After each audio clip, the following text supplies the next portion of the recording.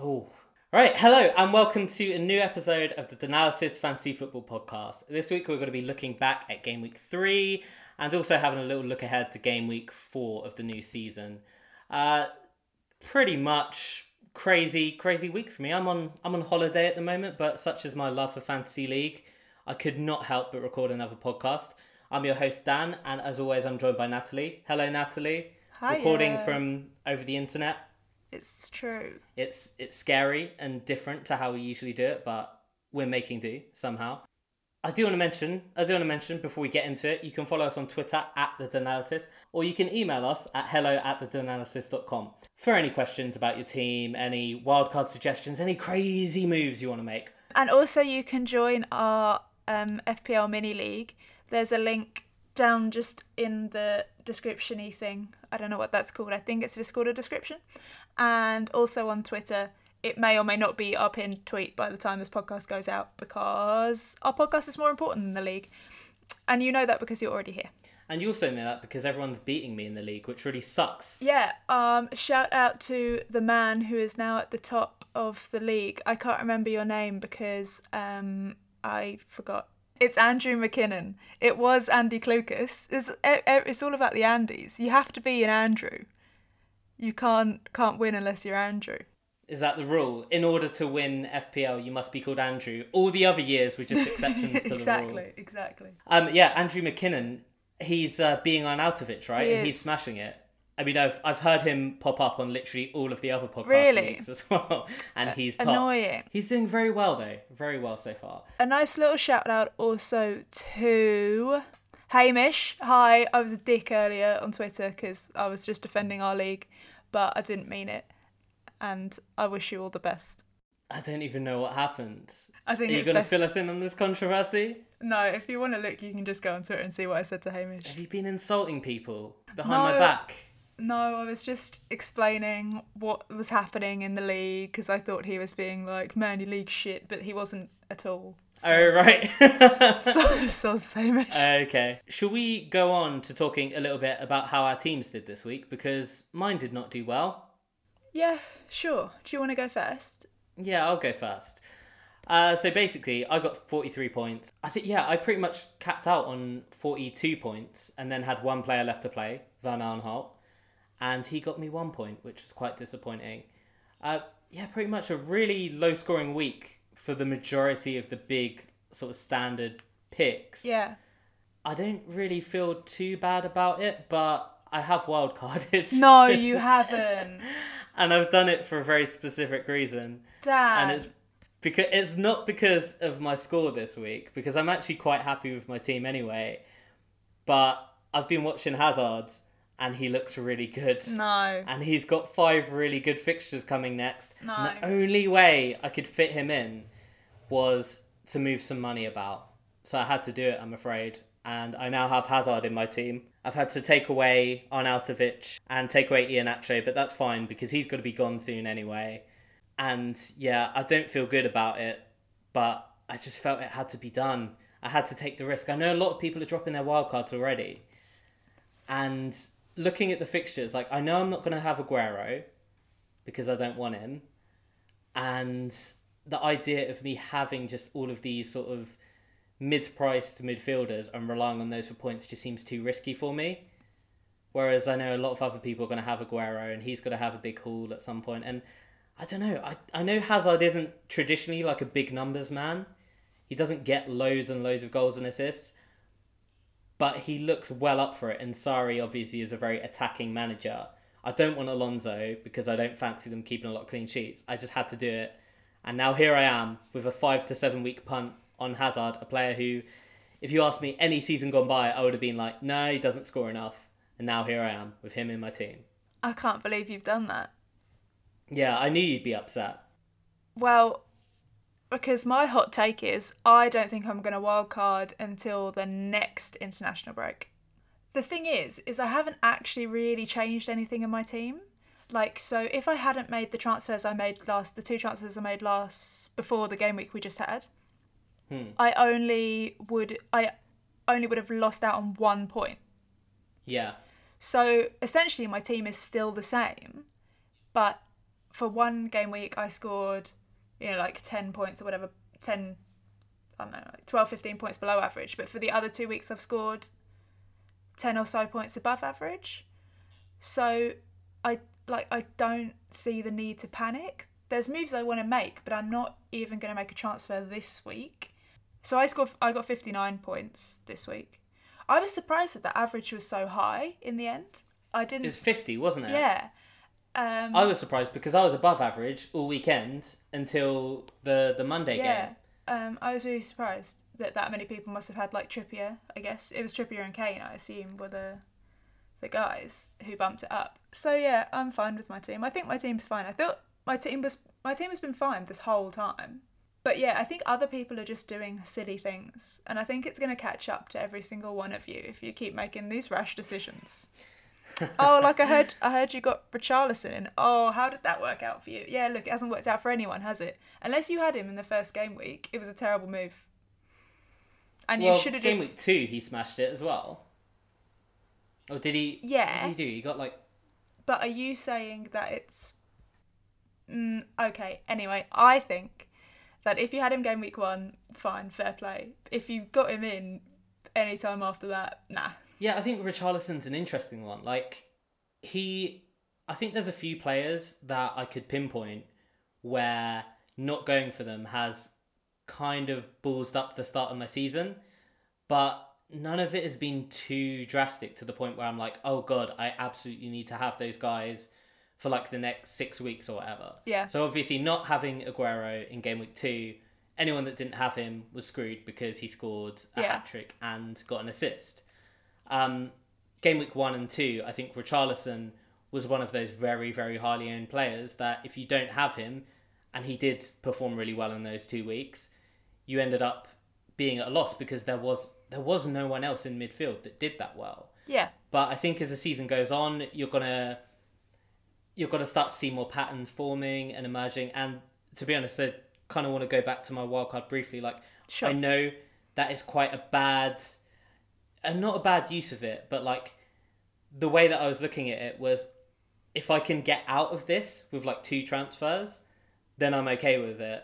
And looking forward at the fixtures, I basically planned round about sort of game week 7, 8. Like, that's got to be when I'm looking to get Hazard back out and have a more balanced team again.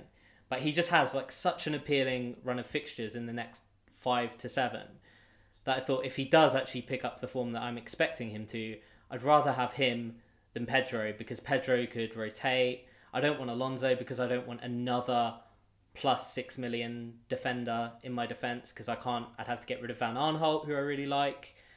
And it just felt the most sensible way to go for Chelsea. Obviously, you don't want Morata because you don't know that he's going to... Well, is he going to be good? Is he going to start every game? I don't really know. So that was kind of where I'm at. And I think I can actually have a much more balanced team when I get him back out. But for now, that was the only way I could have him. And so be it if Aguero goes and destroys me over the next few weeks. But I have to believe in Pierre Aubameyang. He can do it. Right, cool. So should we get on to a quick recap for everything that happened during the game week? So first we'll talk about the early kickoff on Saturday. That was Wolves 1, Man City 1. And I guess this was a big surprise to pretty much all of us. No. Because we thought Man City were good. No. Is it not? No. There was that stat going around. It wasn't even a stat. It was just facts. Going around like literally before kickoff about how the promoted teams... I don't know if it's the winning team of the championship the year before, or just insert promoted team here, has won at home against the champions of the previous year. Yeah. Anyway, so I wasn't surprised. Also, Aguero away from home, I wasn't surprised that he didn't get a goal or anything. I wasn't asked. I'm not fussed. I don't mind. Let's move on to next week where he plays Newcastle and then he does the goals. Yeah, so I guess that's it. Like, Wolves basically played a really, really smart game in terms of how you play City, in that they didn't try to sit back and defend. They tried to get them with quick counter-attacks. And Wolves actually looked probably the best they have all season, I think. Would you agree? I didn't watch this game. So I don't know. Right. I didn't watch the full game because I was on the road at the time, but just from the highlights, it looked like they were they were creating a lot. They were getting in behind the City defence, and they looked really promising. Okay, so yeah, the standout points here. Obviously, City didn't get a win against a team you would expect them to. I don't think they played their best football. Aguero, the away from home thing you mentioned, he should be backfiring, but it's so it's so hard, like to know what to do with City if you don't have Aguero and Mendy. Like I was thinking about getting Laporte on my wildcard team Does he play every instead of. week? Well, my view of City is that Laporte and Stones are essentially number 1 and 2 on Pep's good boy list Right. because they play the style that he wants, which is playing the ball to feet. They're good at dribbling. They're good at playing their way out of trouble. Otamendi has kind of taken a fair bit of that on as well.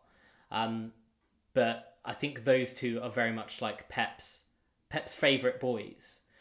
But I don't know. Now you say it probably is too crazy. It's that 5.5 price, and it's the fixtures that they have coming up. So Yeah. I have David Silva, and he's one of the ones that I could actually have a much more balanced team if I got rid of him and got in, say for example, I got in like Walcott or Pedro. I could have them, and I could have like a better striker, and I could have someone like Knockout or Iwobi or someone in that like 5.5 range. But I really want David Silva. Have you And kept Mendy? yeah, I've still got Mendy. There's no way I'll get rid of him Okay. because I think he's amazing. So Mendy got, what was it, 2 bonus points in Yes. this game, despite conceding a goal and getting no assists or anything. So essentially, he's an interesting case. And I mean, I don't want to spend too much time talking about him because we already know he's amazing. But he's a great example of one of those defenders who just has so many positive attacking actions that even if they lose a game, he can still find himself on the bonus in the bonus points tally, much like David Silva can because he creates so many chances, or Kevin De Bruyne when he plays. So that was quite an interesting one, Yeah. and I think he's about as must-have a defender as you can have. Really, I think Sacco did the same thing this week as well. He got 2 bonus points, even though Palace lost. Do you think there are any players from City besides the obvious Aguero and Mendy that you need to have? No, it's too risky. Do you, so say for someone like myself who isn't going for Aguero, do you think you need to cover City with a midfielder? Yeah, Or do you think you should just like you don't know who? Yeah, I guess you could put Gundogan in or someone. I don't know. Not just because he's 5.5, but the problem is he's playing this like really deep role, isn't he? Yeah, I guess it's the same with like Fernandinho or whatever. But I don't know. I'd be so desperate to just have more than one City player. I think that was my situation anyway. I don't know. Sterling played as well, right? Sterling was all right. Yeah, I didn't really see much of him other than one absolute smasher of a long shot that I didn't even realise Sterling could do. He took this like massive shot from, it was like 30 yards. The keeper saved it, made a really good save. But yeah, Sterling at 11.0 is one in that really awkward range. And that's kind of why I'm at David Silva, who's at a really awkward range himself, because he's not mad expensive. But he's not quite cheap enough. He's not quite cheap enough to the point where I think if you want like a super efficient like team structure, he kind of scuppers that a little bit because you need someone like him to be in that 6.5 to 7.5 range, but he's 8.5 instead. He was 8.4 when I bought him, but yeah, it's so hard to make that work. So unless you think, and I'm very much gambling on him and Hazard scoring massively over the next sort of 5 weeks, because otherwise I've wasted my funds really, because I'm committing so hard to those guys. Wolves, on the other hand, I think played really well. Any standout players for you in this game? Well, Jota's decided to start doing football 3 weeks in, so that's nice, isn't it? I don't think I'm going to get rid of him. Oh really? You still got him? Yeah. He did look good. I think like in an example where they could actually be a bit more attacking and try and get behind the defense, you kind of saw what he's good at, and Yeah. I wonder if that'll fill him with a little bit of confidence. I'm still a little bit iffy on Wolves purely because I don't know how good they are in the context of the Premier League, and I think I can kind of say that about all the promoted teams at the moment. You don't, other than maybe Cardiff, like you don't really know where they fit in the grand scheme of things.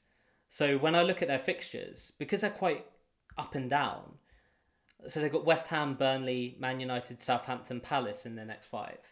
And I'm like, I don't know if those are easy fixtures or like hard fixtures for them or what. Well, we'll soon find out. We will. But that's why I'm not quite ready to jump for any of them.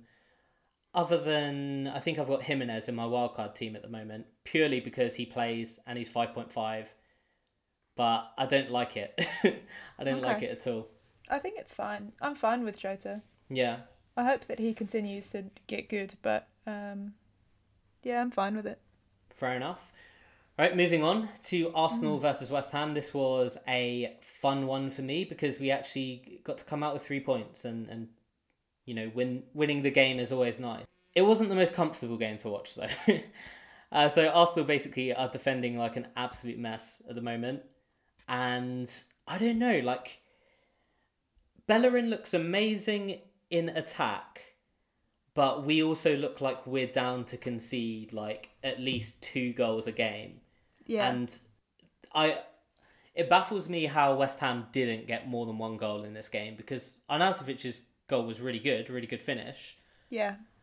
But our defence was so wide open. And I wonder how long it's going to take for Emery to kind of get that sorted to a level where our defenders aren't being countered every 5 seconds or every time we finish an attack. Because it was quite worrying to watch. But on the other side of things, yeah, Bellerin was amazing. I think if we can start keeping clean sheets, he becomes a very, very interesting option at 5.5. Could be a good one to look at right now. Purely if you're looking for someone in that sort of range who isn't quite like Alonso price, who will get you attacking returns. Elsewhere with Arsenal, it's pretty much the template guys that you have to look at, I think. Yeah. So you've got... Go on. Yes. I thought Mkhitaryan still looked alright, considering he didn't get any points. He still looked good, I thought. Did some crosses, did some kicking of the ball. That's what you want from This is a man. specifically what you want from your attackers, some crosses and some kickers. Exactly. I'd agree though. I wouldn't be worried if you have him. Aubameyang, I don't know where he is. Sorry, I can't find him. What do you mean? You Is can't he find lost? him in the match? Where is he? What is he doing? Yeah, so first off, I want to back up your Mkhitaryan one. I've seen there's a lot of discussion about whether or not he'll be rotated. And will he be rotated? Well, my opinion is no, purely because him and Bellerin, like I'd say 90% of our attacks have come from that right-hand side with him linking up with Bellerin and being brilliant at it. So I'd be very, very surprised to see him drop out, as they seem to be the focus of all of our attacks. But yeah, I'd agree. He looked really good, had a really good shot saved. Aubameyang, he's a tricky one to assess purely because his value doesn't lie in being involved in the game. What he does is he pops up in dangerous areas and he scores goals when he's been anonymous for 10 minutes, for 20 minutes, or maybe even the whole game. The problem you're having at the moment is he just isn't doing that. His finishing has been a little bit off, but he has been getting in the positions for the most part. So if you already have a Aubameyang, he's dropped now. I'd hold on to him and wait at least 1 or 2 more games. If he's still not doing it in 2 weeks' time, I think, yeah, get rid of him. But at 10.9, you've lost a million on him you've lost 0.1 on him. You've lost 0.1 on him if you already had him. And to drop him before he plays Cardiff, I think that would just be crazy. And I know because this is FPL, you get the sensationalism where people are like, oh, is Emery going to drop him? I see no reason why Emery would drop him. At the worst, he'd play Lacazette with him and he'd get moved out to the left. I know a lot of people are worried about having a striker that plays on the left, but we saw him score 10 goals in 13 games last season, largely playing out on the left. So I wouldn't really worry about that too much. It's just a case of, are you that desperate to change him? Are you in a situation where you're like, oh, I need Aguero? Obviously, Aguero has an amazing record against Newcastle, and that's who they're playing next. So I'd only do it if you're absolutely desperate, but I think you should hold on to him. And if he keeps dropping, he could end up being an amazing option. Let's see if we can get him down to 6.0. And then, Right, okay. Yeah. Sure. That would literally take the whole season, but we can dream. Yeah. West Ham, obviously Arnautovic is the one everyone's saying he'll be fine for the weekend, so I guess that's that end of story. Felipe Anderson, I thought looked quite good. It's a shame about the other jokers on his team. Very much so, yeah. Poor guy. Wasn't a good game for Issa Diop, was it? No, it was nasty for him. His debut for West Ham. Yeah. Record defensive signing and own goal. Yeah. It can only be improved for him from here, right? It can't get any worse. Yeah, he is playing tonight in the League Cup and currently drawing with AFC Wimbledon. So it's not going great. Yeah, I think Anderson did look really good. What is he, 7.0? No, 6.9 now. Oh, really? He's gone down? He has indeed. I'm very unsure on West Ham at the moment. They just look like they're that little bit short of being able to score the goals. Like, they can create the chances, but they can't score the goals. And I started with Arnautovic, obviously mentioned earlier on. He's out on my wild card because their fixtures are not the most tasty. They have Wolves next, then Everton, Chelsea, Man United, Brighton, Tottenham. And all of those teams, bar Man United, I think have been quite good at the start of the season. Yeah. I think if I already had Arnautovic, I wouldn't be getting rid, but I definitely wouldn't be getting any West Ham players in. Yeah. Yeah, so you kind of need to wait and see with them, I think. But they did show signs of encouragement. I think they were very unlucky to not at least have more goals than they scored. And in the end, the scoreline flattered Arsenal. But Arsenal do look good going forward. So Mkhitaryan for sure at 7.1. I think he's a great option. Mm-hmm. Bournemouth played Everton and, just as they always seem to do, came back from a 2-goal deficit. It's getting ridiculous now, isn't it? That was a question. Yeah, yes. I hadn't really noticed. I'm so hung up on red cards that I'm finding it hard to Have you not noticed, literally every time Burnley play a game, the pundits are like, they always come back from behind, Burnley, they never give up. Eddie Howe's boys. You just said Burnley and then you said Eddie Howe, and also I thought we were talking about Everton. Oh, I was talking about Bournemouth. Okay, you said Burnley. Did I say Burnley? Yes. Why do I always say Burnley when I mean Bournemouth? You said it twice as well. So just imagine in those previous ones I said Bournemouth and not Burnley. Anyway, so this is Everton's second red card this season. Mm-hmm. That's quite nice. 3 games. Yes, quite good, isn't it? 10 out of 10. Well done, lads. Richarlison with a straight red for a headbutt. That was a sad time for all the people who transferred him in. Fortunately, he's only away for 2 Premier League games because of the League Cup. So that's kind of saved your bacon a little bit, hasn't it? Do you have him? You do, right? No? Okay, no. Fine. Why did I think you had him? You know that, I don't know, at the bit at the start I was just berating every single person who brought him in. Obviously after we'd told people to get him. No, I didn't get him. I see. I want Walcott, I think. Walcott's been really good. I feel like we haven't had enough of a chance to watch Everton yet. Like 3 games, and they look a little bit inconsistent. They love to get men sent off. Yeah, it's kind of why I don't want to do a transfer this week, because I still feel like we don't have enough data. I would absolutely agree with that. Like, I think it's a great time at the start of the season to just not make a transfer and keep 2 free so do a transfer every other week rather than every week. It just seems to make the most sense because Walcott does look really good.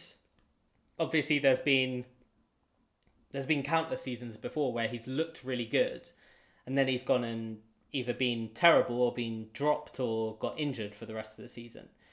The one thing that did make me want to jump for Walcott is that they play I think it's Huddersfield and West Ham at home back to back in their next two. Then after that, it gets a bit more iffy where they've got Arsenal, Fulham, and Leicester. But the feeling I have about it is it's just, it would be silly for me to go for him for 2 games rather than go for like a longer term transfer. And yeah, even though it might hurt me for the next 2 if he does go and score, I'd kind of rather have someone longer term and be able to mess around with transfers a bit more for long term value. Richarlison, I wouldn't be too. I guess it's just an easy straight transfer, isn't it? Yeah, I don't know if I would bother getting rid. Like, I guess I would if I needed to. So, like, you know, those people who don't have people on their bench who play. If you're one of those, then obviously you need to get rid. But if you're not one of those, then I'd just stick with Do you think there's anyone else that would be better than Walcott at the same price? Because a few pop to mind. Like, obviously you've got Pedro. He's at 6.6. You've got Pereira, who's been fantastic in the start of the season. He's at 6.2. There are some interesting, maybe even Lucas Moura if you have the cash to spare. And he comes up against high-flying Watford next.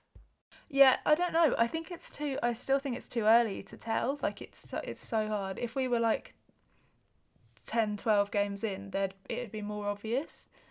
But yeah, I just haven't got a clue. Yeah. This is exactly where I'm at with my wildcard. Like, the reason I did it and went for a guy like Hazard is I know how good he is. Like, I know roughly how consistent he is. I'm not going to be absolutely devastated if he doesn't come through as much as I hoped, because I kind of already know enough about him.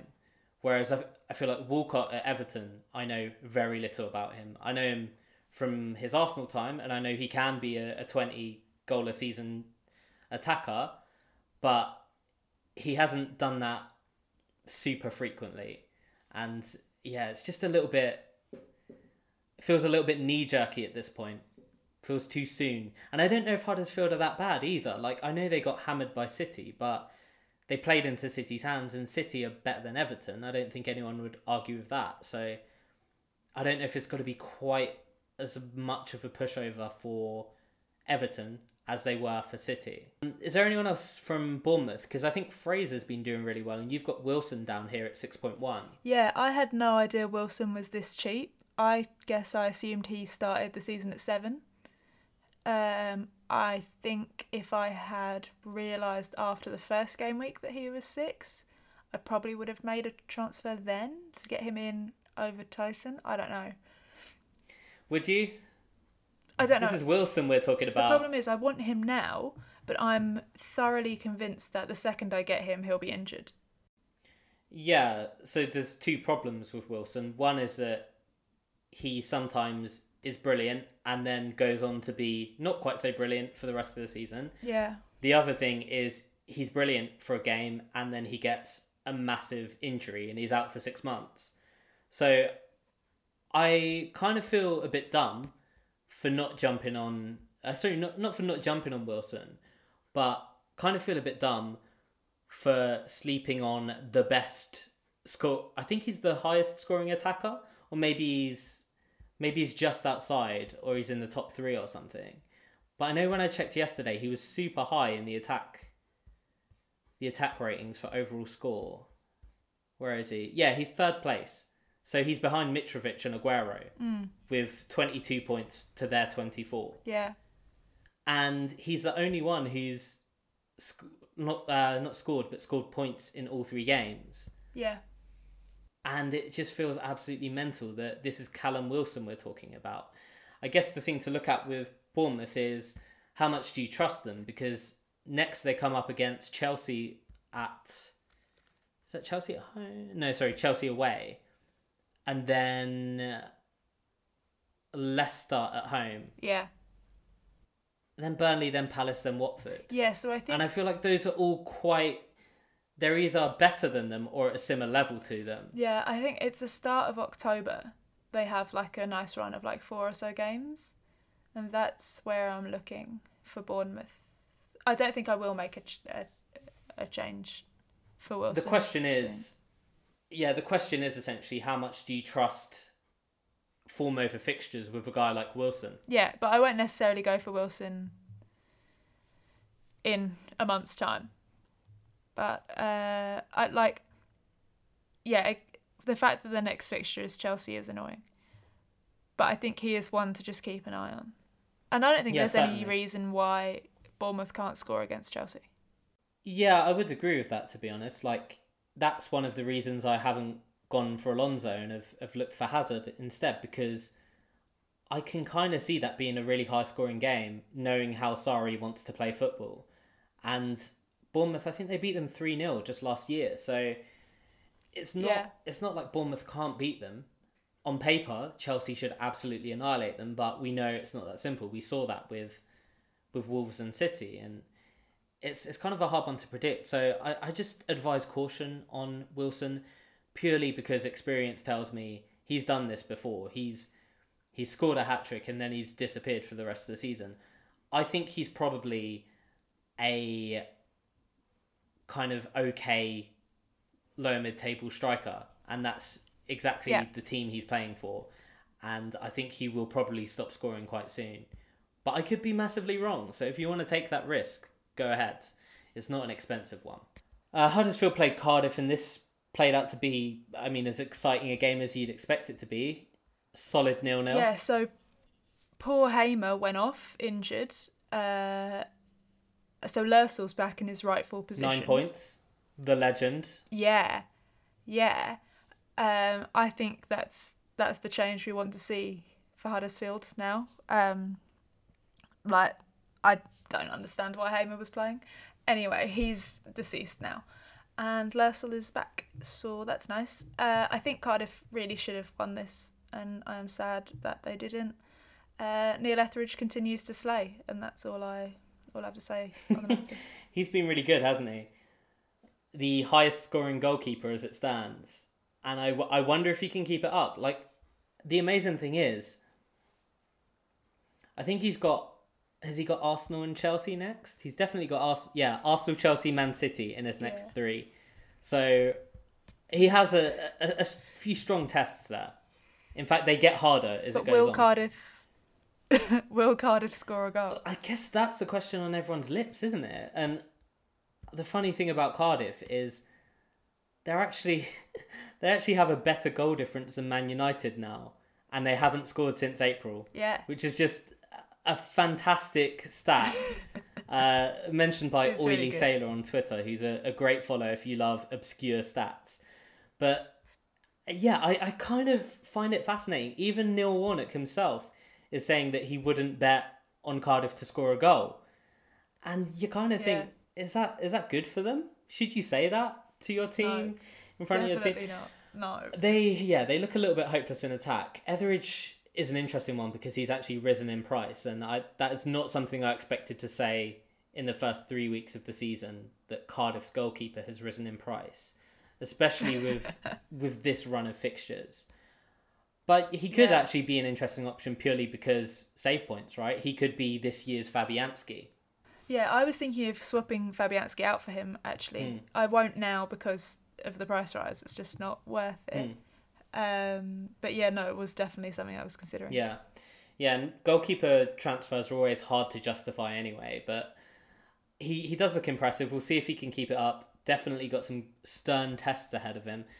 But with regards to players for your fantasy team, I would be very reluctant to go for anyone from either of these teams besides the aforementioned Lersel and Etheridge. Okay, so Southampton played Leicester, and this was actually this was kind of one of the games that convinced me to play my wildcard, because I had Iheanacho, Maddison, and Pereira, the right back.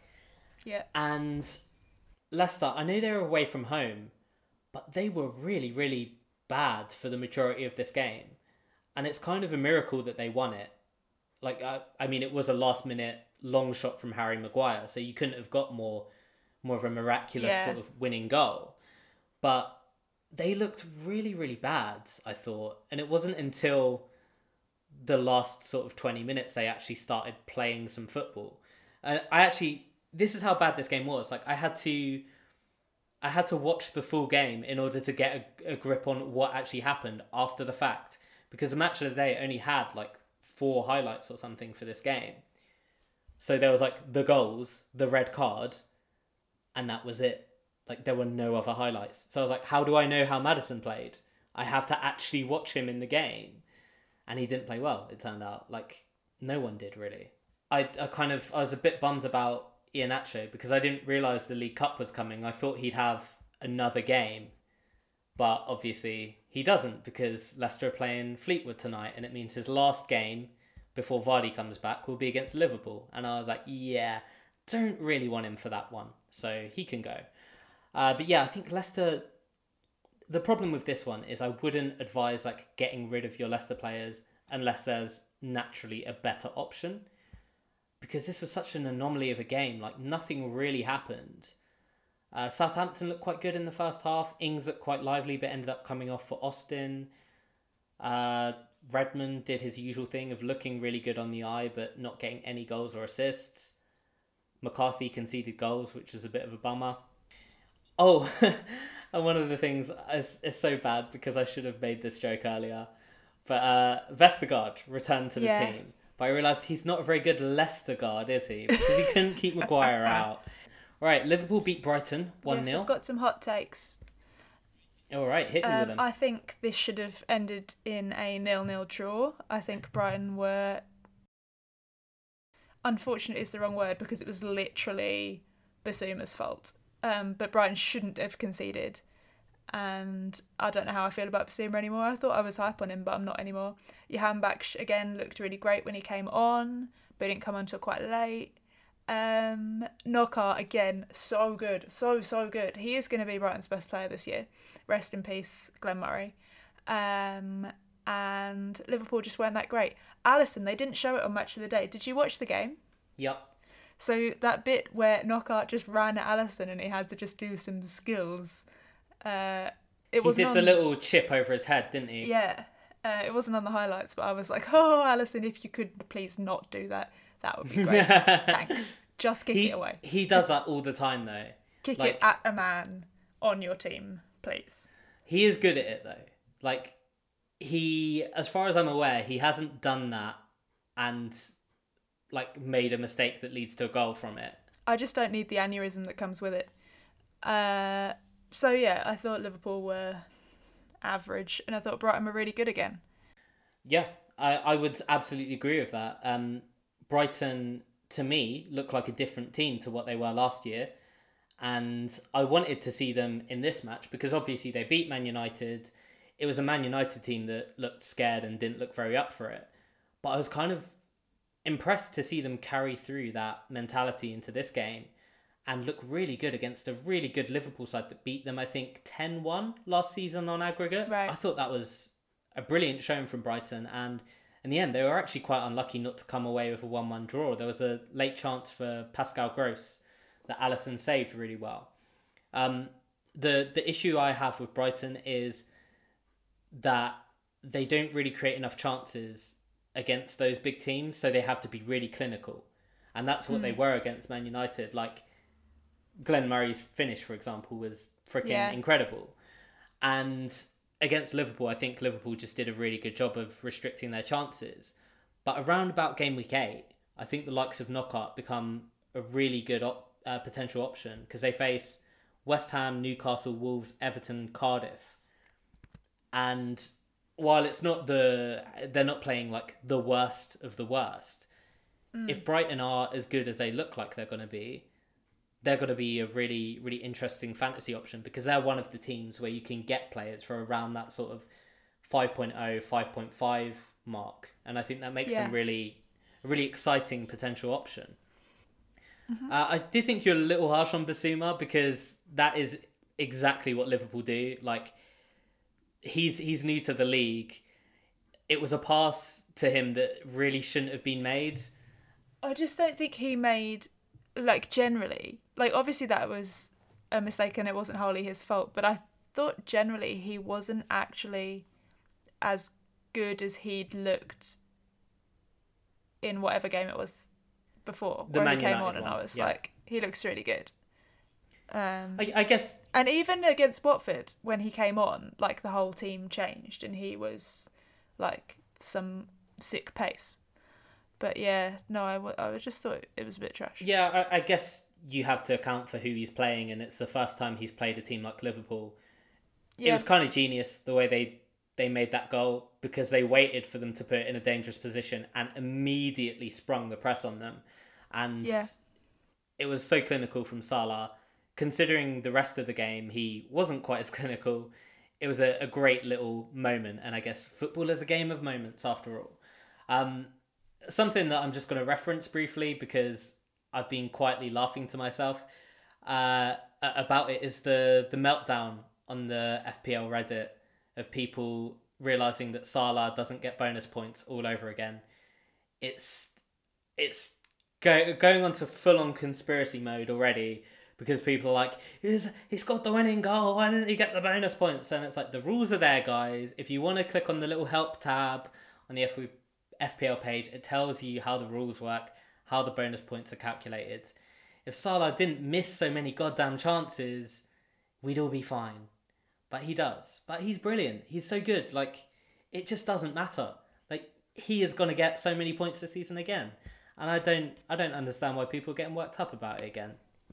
yeah. I think my beef is just people getting annoyed about, like, you can't literally base this game on the bonus point system. Like, that's just like an extra. You can't get gassed about bonus points, and that's how you think you're gonna win your mini leagues. Like, this, it's not how it works. Yeah. It's basically because he's a highly owned player and loads of people captained him. And they're like, oh, we could have done over the Aguero captainers. The thing I do think is vaguely, not interesting, but that I think people fail to appreciate with this is just Salah, if he played as a forward, would get loads of bonus points. Yeah. The only reason he doesn't is because he gets less points for scoring goals in the bonus calculation.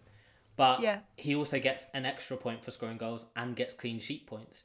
And considering, or a clean sheet point, and considering Liverpool look like they're never going to concede a goal again, I think that's pretty good, to be fair. So I'm into it. I've dropped Keita this week. That was something you asked in the document I see. I really, really like him. I think he's brilliant. But at 7.5, he's clearly not offering the goal and assist threat that you'd need. And I kind of knew that might be a factor, but I thought Liverpool would be scoring so many goals that he'd be getting involved in some capacity. And obviously he's cheaper than Mane. So I thought that might be the case. But I might look at coming back to him at a later date. But purely because there are so many more attackers that are like the vital cog in their team at that 6.5 or like 7.0 range. I just thought I can't waste that much money on him. I may as well get Mkhitaryan, who's going to be far more involved in the attack in the decisive moments. Yeah. So that's what I've done there. And they look amazing defensively. I think nothing's changed there really. Alisson still 5.5. Could be a good one if you're worried about your keeper or your wildcarding or whatever. Nothing else to note here, I don't think. Liverpool are good. Their fixtures turn a little bit, but they're still probably the best or the second best team in the league, so it doesn't really matter too much. Yeah. Okay. Watford. So this is a game that ruined my accumulator. These great guys. Yeah, I'm not surprised in any which way. I'm annoyed that Pereira and Holebas are back on it. Annoying. Pipe down. Just sit down. This is like 2 seasons ago all over again. I don't have time for it. I don't really even know who Pereira is. I think they signed him from Juventus. So he was like quite a big name player when he came in. But yeah, the problem has been he's been out injured so much. Right. His goal involvement for Watford is amazing. I think it was 7 of the last 10 goals when he's been on the pitch he's been involved in. Like, is it not at home? It could be. His situation was just at home. It could He's be. like the Aguero of Watford. Yeah. Well, I think the one thing is good to point out is this is like, we have 4 teams who have won their first 3 games. And I think that's only happened 2 times before. That's mental that Watford are one of them. No, I don't think it. Like, I think if you'd watched every single game, that they've played, you'd be like, nah, it's not mental, is it? Like, they're doing good. I don't know. I guess it's just because, you know, I've seen so many years of Arsenal, and I don't remember them winning the first 3 games of the season. And Arsenal are Yeah. traditionally, you know, from when I started watching them, they were a top 2 team, really. Yeah. And I don't really recall them winning their first 3 games too often. So that's kind of what makes it remarkable to me, is that Watford are a team before the season we were looking at as, I don't really know what they are. Like, are they good? Are they bad? Are they just gonna quietly get about their business and do nothing exciting FPL wise? Yeah, I still think it's tricky though for FPL with Watford. Like, you still don't really know where to go, what to do, who to pick. Yeah, yeah. It's actually, I group them in with Brighton here because it's a very similar situation where we don't know who the key like goal getters or goal scorers are. We have an idea that Pereira might be one of them, but is Deeney going to have a banging season again? Is it going to turn out to be Andre Gray? Is Decore going to have another wonder season from defensive midfield? Like, it's quite hard to know where to go there. Yeah, like, I've got Cabasele, Yeah, who I'm happy with because I don't really want a Watford defender. He's just there because he's 4.5 and he's going to play every game. And I've benched him every damn week. Ah. No, which is fine. He hasn't done anything. He only got 1 clean sheet, right? Yeah, clean sheet in the first week, I think. So yeah, it's not actually too bad. I guess with Watford, you just kind of have to wait and see, because if you look at their next few fixtures, they play Spurs next, and then they play Man United, which, depending on which side of the coin you fall on, could be great or could be terrible. Then Fulham, then Arsenal.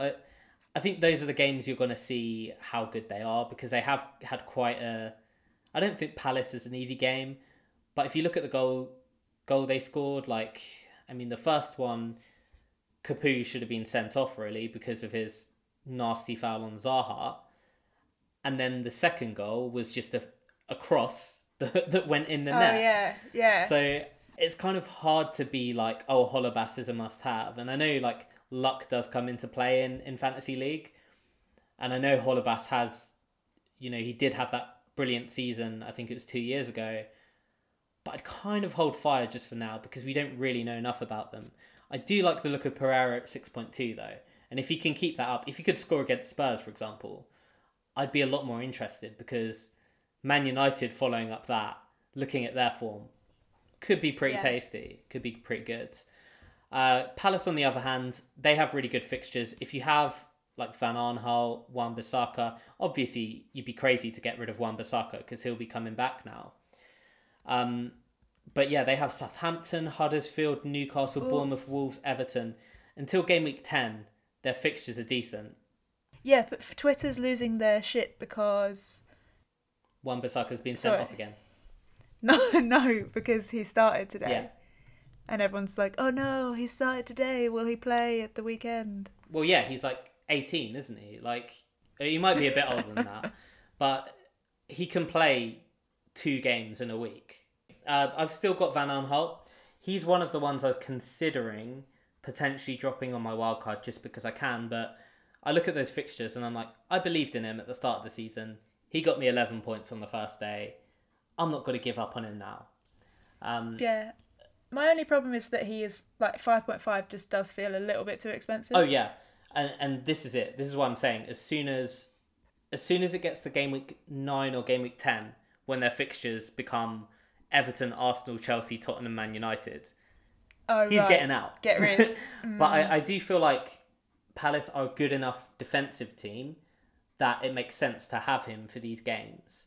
Whereas if it was Arsenal, say, I was thinking about potentially doing Van Aanholt to Bellerin, I'd be a lot more worried about Bellerin actually keeping clean sheets. Whereas with Van Aanholt, I'm kind of like, I am sort of banking on attacking returns, but also think they can keep probably 2 to 3 clean sheets in this, if not more. So I'm fairly positive on them. I thought they did okay against Watford and actually were quite unlucky to lose it in the end. It was 2 moments of, a moment of brilliance and a moment of flukiness that beat them in the Yeah. game. Okay, cool. So Newcastle lost to Chelsea, and they almost didn't really. It was quite a boring game to watch actually, considering Chelsea had so much of the ball and were passing it around so nicely.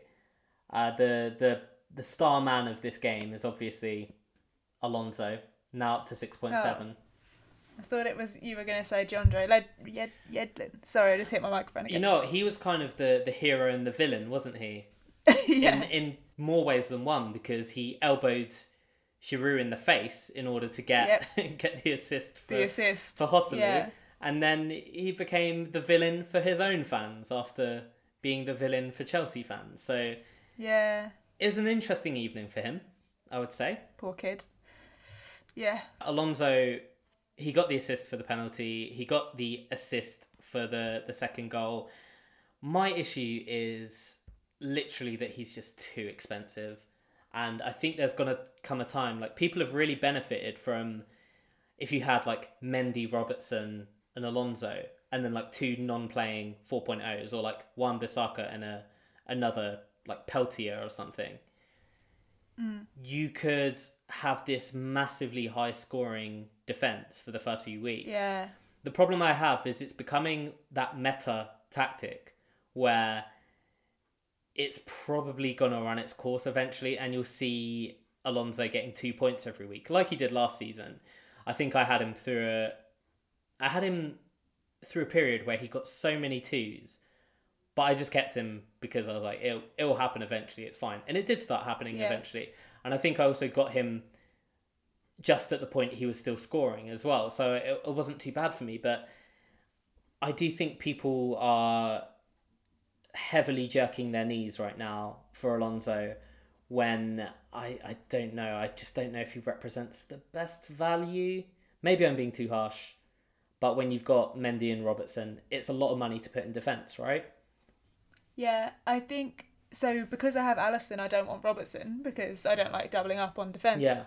So, and I can afford Alonso right now. Like, if I don't want to upgrade massively anywhere else, I can just get him in.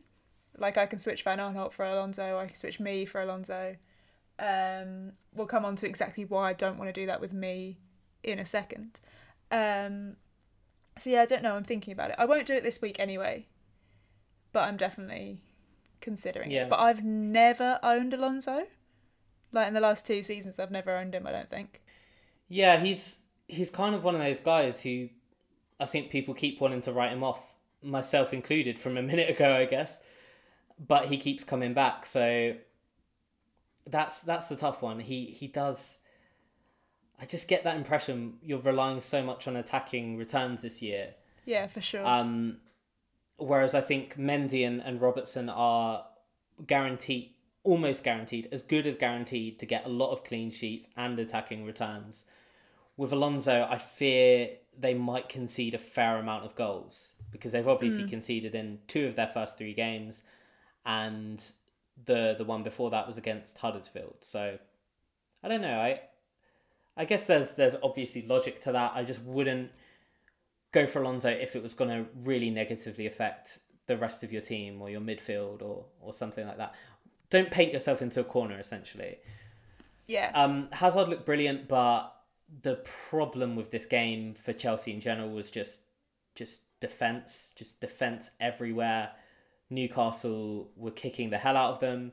Like, it was quite cynical, actually. I remember a point towards the end of the game where Hazard was going on a run, and every time he picked up the ball and did it, a new Newcastle player fouled him. And it ended up being like 3-4 fouls in about a 30-second period. And they were all getting yellow cards. But it was just such obvious, cynical, like, foul rotation just to stop him playing. Yeah. And it's very hard, obviously, for an attacking team to get going when there's that sort of treatment. I do expect their fortunes to turn around a little bit when they face Bournemouth next and Cardiff after that. I think Cardiff will probably employ a similar tactic, but I just feel like those teams are less convincing defensively and are quite accustomed to conceding. Well, Bournemouth are accustomed to conceding a lot of goals. don't know so much about Cardiff, but last year they didn't really come up against teams of Chelsea's quality. So it is what it is. Bearing in mind, this was Newcastle without Lascelles and without Shelvey. Yeah, you're right.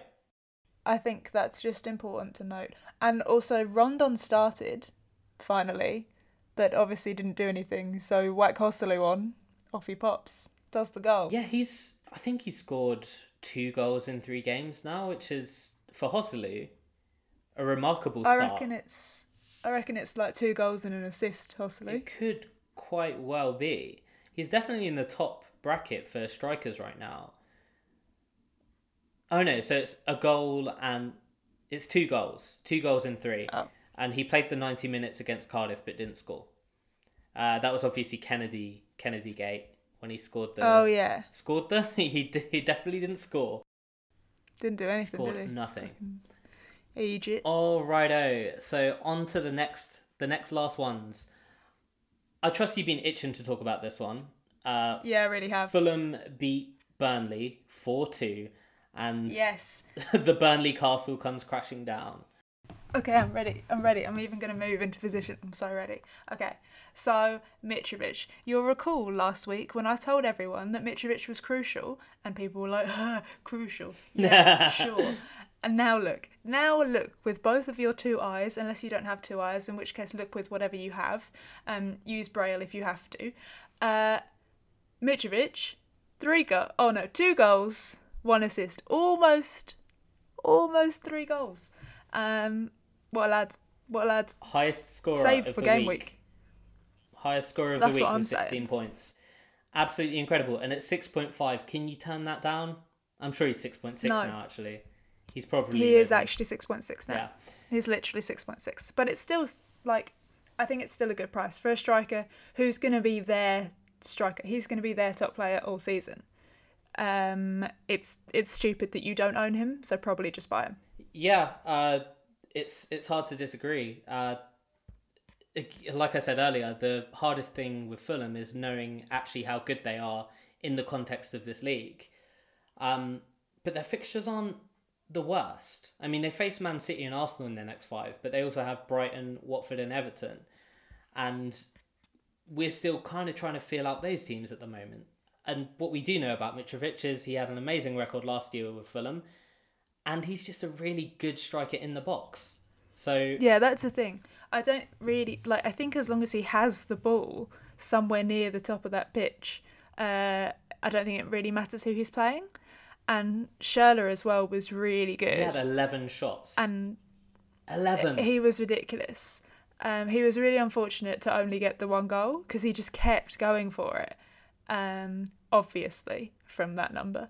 But yeah, I think the 2 of them together, I think once Schürrle is assured to get starts every week, I think he'd be a good pick as well. I don't know whether I'd recommend having both of Mitrovic and Schürrle. I don't know if that's too much to have 2 Fulham players in your team, but they're definitely both guys to... Mitrovic is one you should get in, and Schürrle is definitely one to watch. Yeah. If you're going to do 2 Fulham players, probably Kenny is the one you'd look at, just because he's dropped to 4.9 now, and he got a lovely assist for one of Mitrovic's goals, and he's quite an enabler at that price. But yeah, they're an attacking team. I think the closest sort of comparisons to Mitrovic are guys like Zaha and Arnautovic. They're a little more expensive, and I think Palace are a bit more defensive, and West Ham, I think they certainly have an attacking manager, but their attack isn't quite clicking yet. So although he's scored well on Arnautovic, Mitrovic could actually be the standout pick in that price range. And I think they could be the sort of team that actually manages to score no matter who they're playing. I'd say. Yeah. So he's a really, really good shout at the moment. Who else have we got? Burnley, sad times for them. It looks like it's unravelling. Yeah, I don't know what's going on. Hendrick scoring goals? I don't understand. Tarkowski scoring his 2nd goal in 3 weeks? And he's never scored one before. I think it was actually last week he scored as well. So it's actually 2 and 2. 2 and 2. Ridiculous. Me assist. Since when did me start assisting? All of that anomaly-ness aside, I would still expect Burnley to be trash against Man United next week. God knows what will happen in that game. They could all just lie down for 90 minutes, because why not? But when Burnley inevitably get kicked out of the Europa League this coming Thursday, because there's no way they're going to score 2 goals against Olympiacos, it's just not going to happen.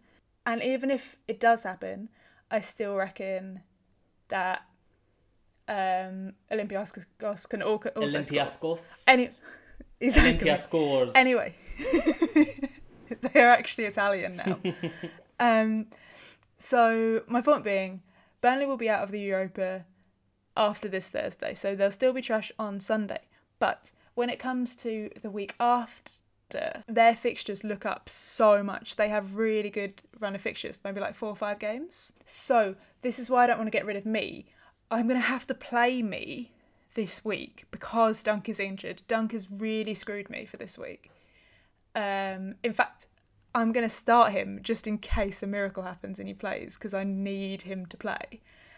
But yeah, so I'm going to have to play me this week. But I'm not going to get rid of me, because after this international break, it's going to be smooth sailing for Burnley. Yeah, I just find it quite disappointing, because I was so excited for Burnley at the start of the season, and now the Europa League does seem to have made some bad times for the guys. But yeah, I do wonder whether it would have been different if Pope hadn't been injured and if Heaton had been fit from the start of the season as well.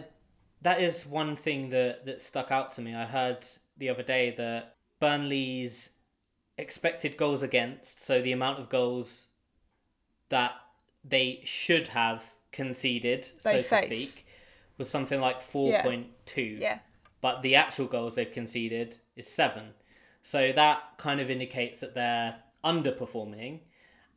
And the question there is it down to the goalkeeper, or is it just down to bad luck? And I don't think, looking at Hart and how he's played, it doesn't seem like there was a lot that he really should have saved that he didn't. Like the 4 goals that Fulham scored were all good. But then you do bring in that question. It's sort of like how De Gea last year, won so many points for Man United. You do wonder if Pope, high on confidence, off the back of having an amazing season last year, you do wonder if he would have made some of those saves that you don't expect a goalkeeper to make and kept them in it a bit more. But that is a completely speculative sort of thing to look at. But I do think it probably affected them at least a little bit, not having either of their first choice keepers and having to go for Hart. But yeah, Burnley, sad times for them at the moment. But yeah, like you say, after the international break, pretty decent run. Spurs did a good win. Jose Mourinho lost his mind. Yeah. It was somewhat satisfying. I mean, I didn't get a great chance to analyse this performance because I was playing Scrabble and I just had it on in the background.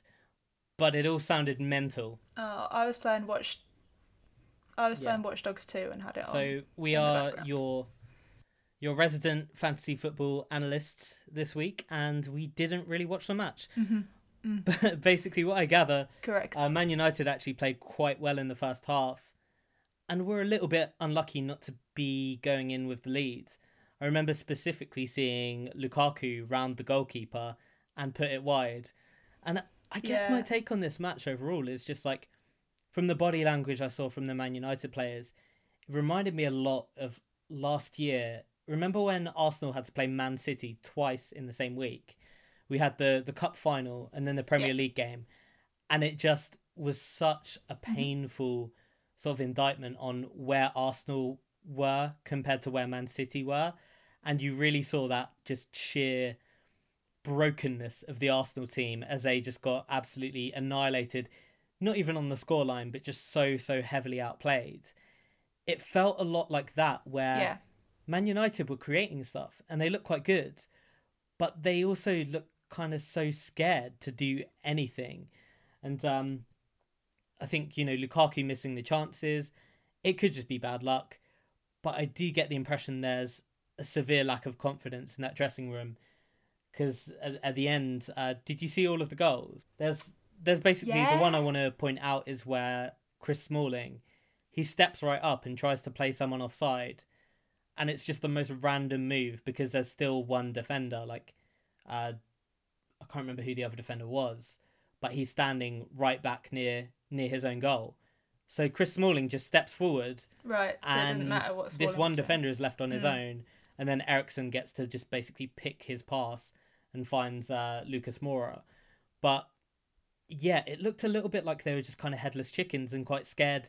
Like, I don't doubt that they wanted to win for the manager, but it feels like they're so scared of fucking up that they're constantly fucking up. And that the atmosphere is just all round quite bad there. On the flip side, of course, Spurs, great time for them. Kane scored again in August. Trippier looks like possibly one of the best options in defence, up there with the likes of Mendy and Robertson at 6.0. Hasn't risen yet as at time of recording. Is he injured? He's injured. Did he have to come off? He came off with a strain situation. I assume he'll be fine. But, So he did come off. One to certainly check out, see how bad the injury is there.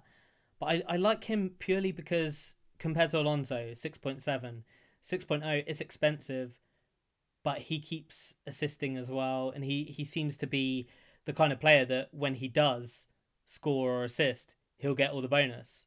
And yeah, in this game, he got the clean sheet as well as an assist, so it was an absolute banger for him. Yeah. Lucas Moura, perhaps the most exciting one to come out of this game, came out with 2 goals, and one of them was just really good individual play. How do you feel about him? So does he lose his place as soon as Son is back? I think if he plays like this, it'd be strange to drop him. Okay. I guess the question is, do they have a sort of rotation thing, like with the fullbacks, or does Lucas just keep his place until he starts playing poorly? Yeah, I don't know. I feel like we haven't seen enough. Yeah. I need more. Yeah, it would be a slightly knee-jerky move in that sense, I guess, because he scored 2 goals in one game, but in 2-3 weeks' time, someone else could score 2 goals in one game, and we're looking at them and being like, oh, they scored 2 goals in one game. I have to get them immediately. Yeah, exactly. Yeah, so I guess there is that. But Spurs had a terrible first half, but they really kind of picked it up in the second. And I think that's kind of the difference of where Spurs are at compared to where Man United are at right now. Man United are completely short of confidence. Spurs had a terrible first half, but they picked themselves up and they got the win quite comfortably in the end. The only thing I don't like about Spurs is I don't think they have as good fixtures as the likes of Man City and Liverpool and maybe even Arsenal. Spurs come up against Watford, Liverpool, Brighton, Huddersfield in the next 5. The Watford one I would have thought was like prime time to get Kane in, but being quite impressed with Watford, I'm kind of like, no, I don't think it is. Yeah, I don't know if it is.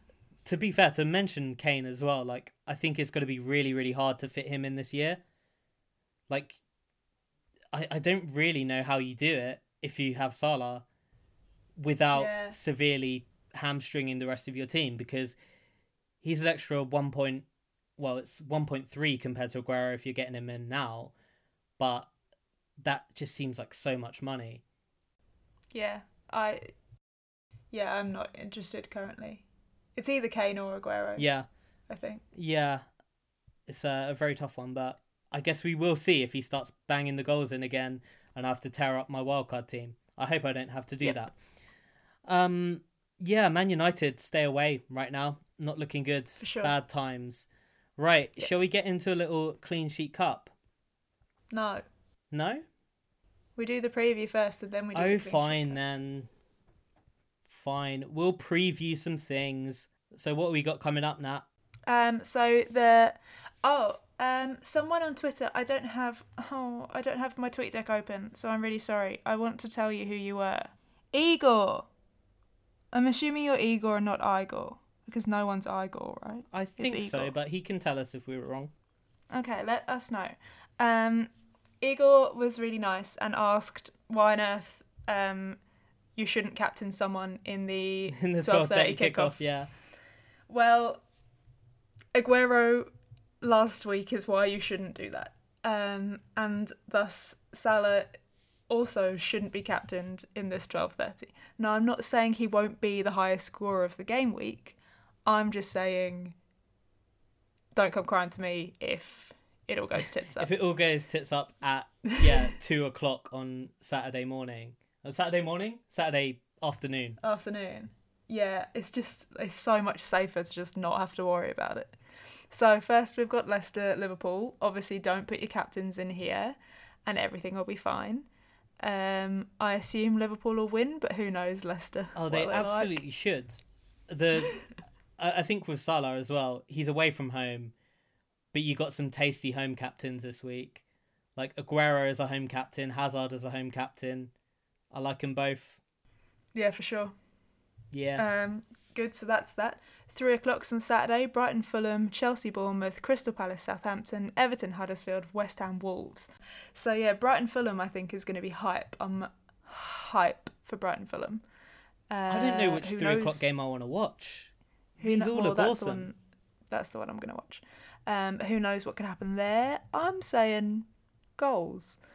Chelsea, Bournemouth, we assume Chelsea will do goals, but I reckon Bournemouth will also do a goal. Just one? Yeah, I reckon there's one. So goals Callum to Wilson. goal will be the final result? Yeah, exactly. I reckon like one Hazard goal, one like proper random like Jorginho goal, and then a Wilson goal. That's what I'm saying. Palace, Southampton. Palace should win this, I'd hope. Yeah, Southampton, I can't work out if they're good or awful so far. I'm not sure. But Palace at home, they should be good. They should be able to get the 3 points. Yeah, it's Everton, what I'd put Hudders. on the accumulator. Oh, sorry. So Everton, I guess we'd hope Walcott and I hope Tosin will do some things here. But Lersal's back in goal for Huddersfield, so who knows what could happen. Yeah, solid 0-0.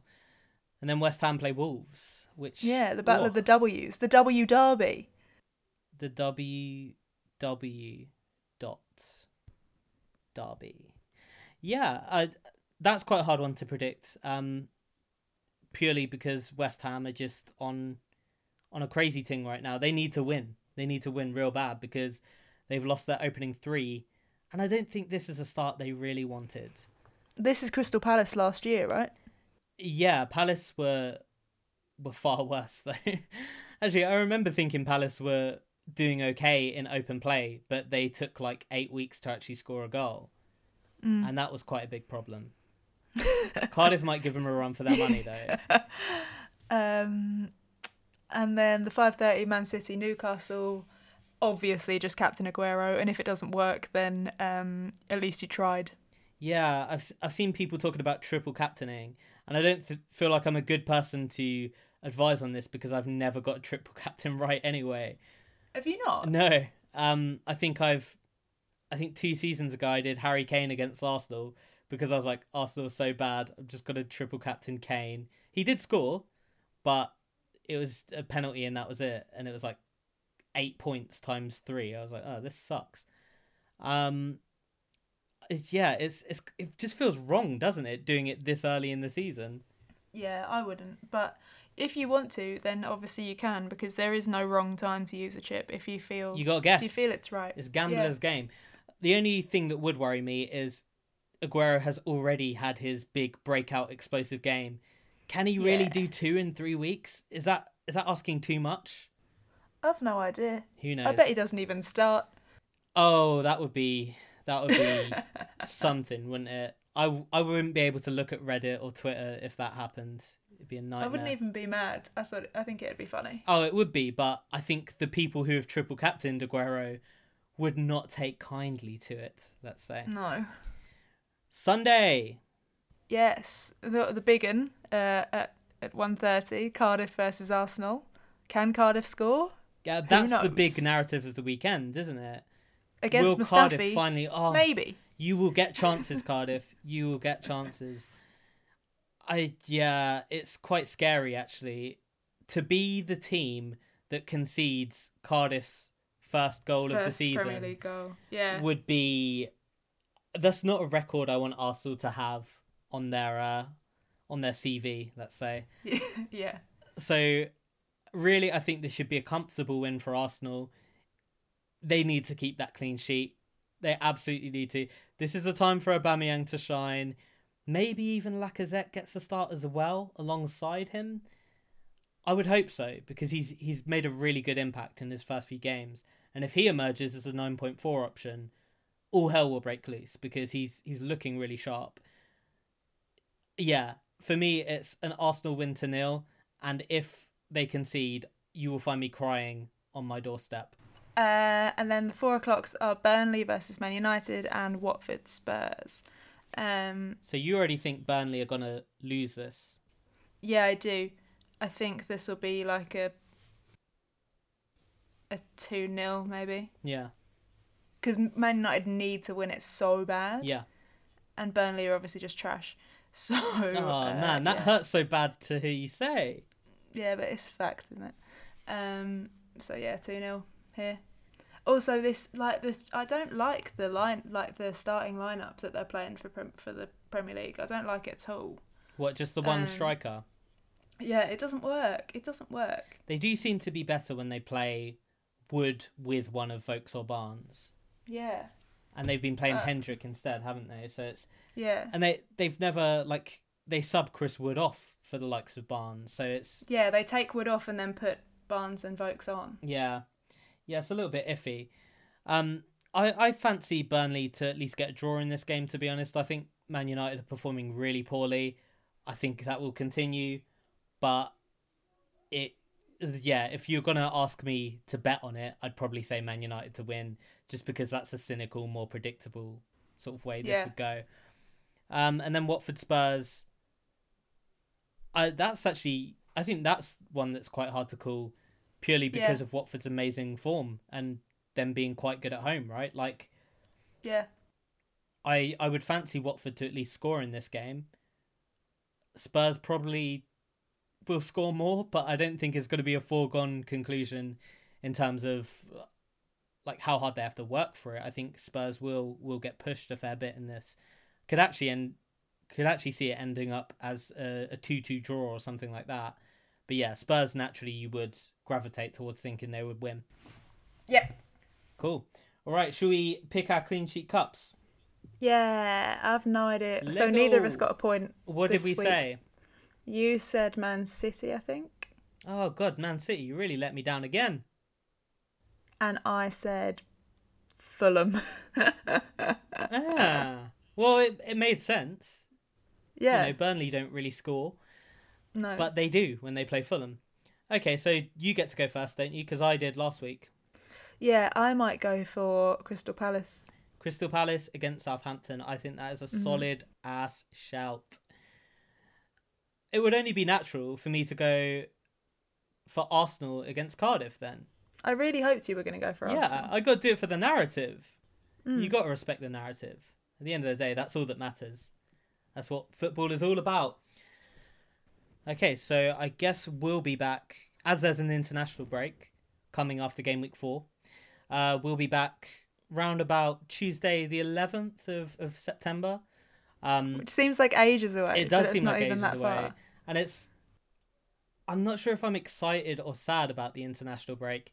I think it really depends how well my team does this weekend, because I haven't had the start I wanted. I've had a few players who have let me down a little bit, who I really wanted to believe in. And it might just be nice to have that break of not having to set my team or make transfers for a week and just chill a little bit. But yeah, everyone's favourite time of the season, international break. And then we got another one, 4 weeks later? Yeah. So we'll have a nice little September preview for everyone. Yeah. In the next episode. That sounds good. And hopefully not everyone gets injured and suspended from football for the rest of ever. Cool. So I think that about wraps it up for this week. And we will be back in a week and a half, 2 weeks, whenever it is, 11th. 2 weeks. 11th-ish. Literally 2 weeks. All right. Best of luck, everyone, in game week 4. Don't jerk those knees. Don't go too crazy if it doesn't go well. We've still got 34 weeks to go. Fantasy responsibly. That's what you got to do. In the meantime, you can obviously follow us on Twitter at The Denalysis. You can do us an email towards hello@thedenalysis.com. I literally haven't checked the email. I'm really sorry. So I really hope no one's emailed us. It's fine. Twitter's the place to be, yo. Yeah, thank you to everyone who's followed us on Twitter recently. I really appreciate it. Sorry, I think I've been just like punching my mic. Yes, thank you if you followed us on Twitter. That's where we are. Join our league. The code is in the description and on Twitter also if you're there. If you liked this episode, please rate and subscribe and review on your chosen podcast app. It's really nice. Thank you to Nat the Gooner, who did us a nice little review. Really appreciate it. Oh, legend. Gooner. My kind of person. Well, yes, they were the one who tweeted me back thinking it was you. It's normally me on the Twitter. You can tell it's me on the Twitter because I'm tweeting like a 17-year-old girl. Yeah, and I'm the one who tries to be really football. So thank you so much for listening. If you have any other business in the meantime, let us know. We'll be here. Yeah, let's just chilling. Let's just hang out, I guess. All right, cool. So thanks for listening, everybody. We'll see you the week after next. Yeah. Peace. Bye.